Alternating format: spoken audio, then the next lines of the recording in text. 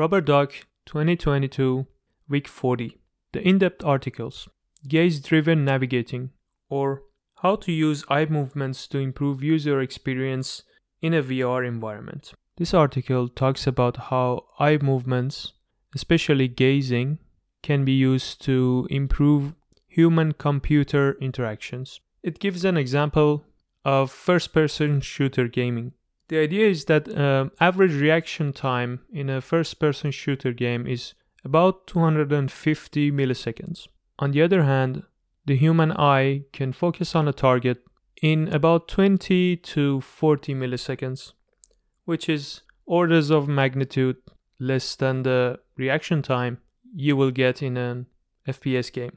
So why not use this knowledge to improve gaming? For example, instead of using a mouse to shoot the target, we could track the eye movements and the gaze and then eliminate the target whenever a gaze is detected on it. This, together with another form of input, for example, movement of the hand, a blink, or even gazing on another object on the screen, can be used to eliminate the target instead.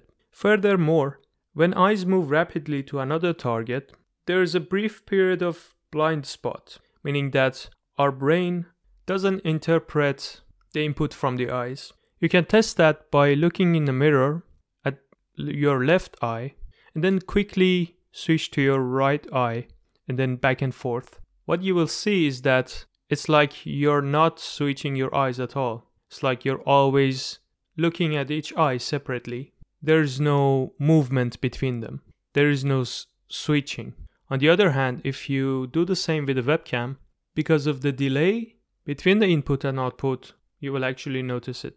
This fact can be used to improve the rendering performance. For example, once we detect a rapid eye movement, we can skip a few frames without the user actually noticing anything.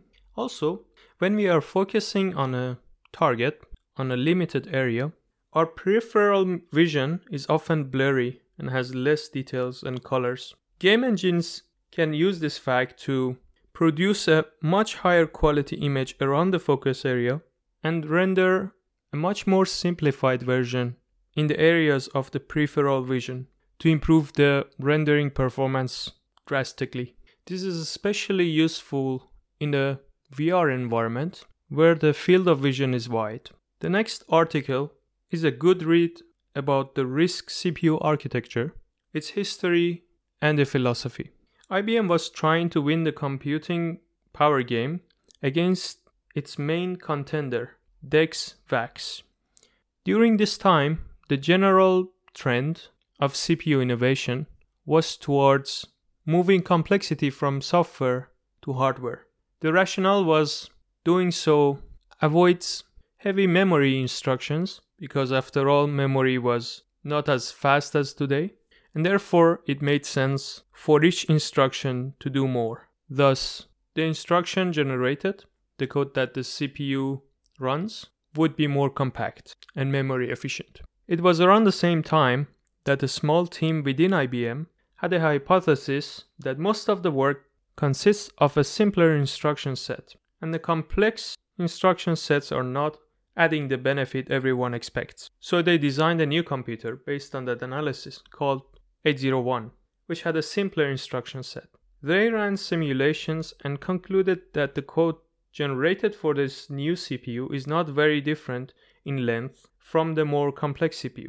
The problem was that they were swimming in the opposite direction of the rest of IBM. And when IBM decided to stop competing with VAX, eventually the idea of RISC was shelved. The term RISC, or Reduced Instruction Set Computer, was coined later by a different team. But the idea was never to have less number of instructions, but to have less complex instructions. Now let's take a look at the software news.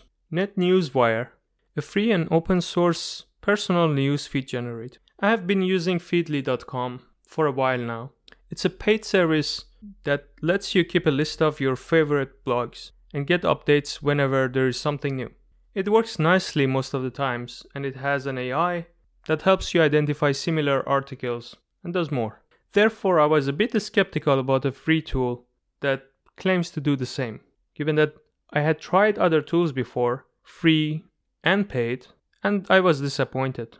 But NetNewsWire pleasantly surprised me. It is simple, fast, and elegant. At least on Mac, where I read my feed, it is quite stable and well designed. Now I'm seriously considering to migrate from Feedly if I can get blogs that don't have RSS to work. Next article is an animated explanation of the Raft distributed consensus. The Raft algorithm is used to build eventual consistency for distributed systems. It is resilient to node and network failures and guarantees the consistency of data by implementing an election-like algorithm. The idea is that one node becomes the leader randomly and synchronizes data received from clients with the rest of the nodes. If that node becomes unreachable, other nodes will start a re-election by voting for the first leader that sends them a message. A node only becomes a leader when it receives majority vote. Data is sent to the rest of the nodes from the leader node in form of log replication. A transaction is considered committed only when majority of the nodes have responded with the acknowledgement to the leader.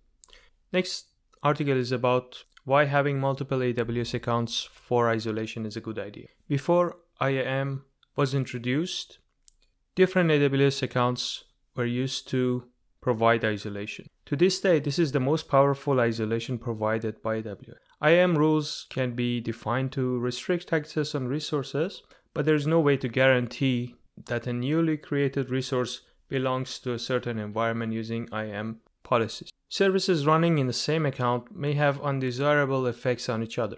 For example, it should never be possible that deploying to staging should affect production.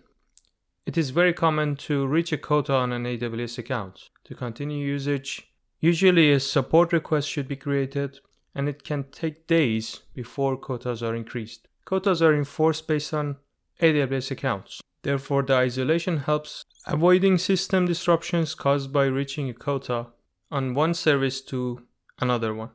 This article goes further than isolating the environments and proposes to isolate each service to make sure the quotas and security measures only affect a certain service and teams can avoid stepping on each other's foot. It also helps categorizing costs and check where most of the cost is going.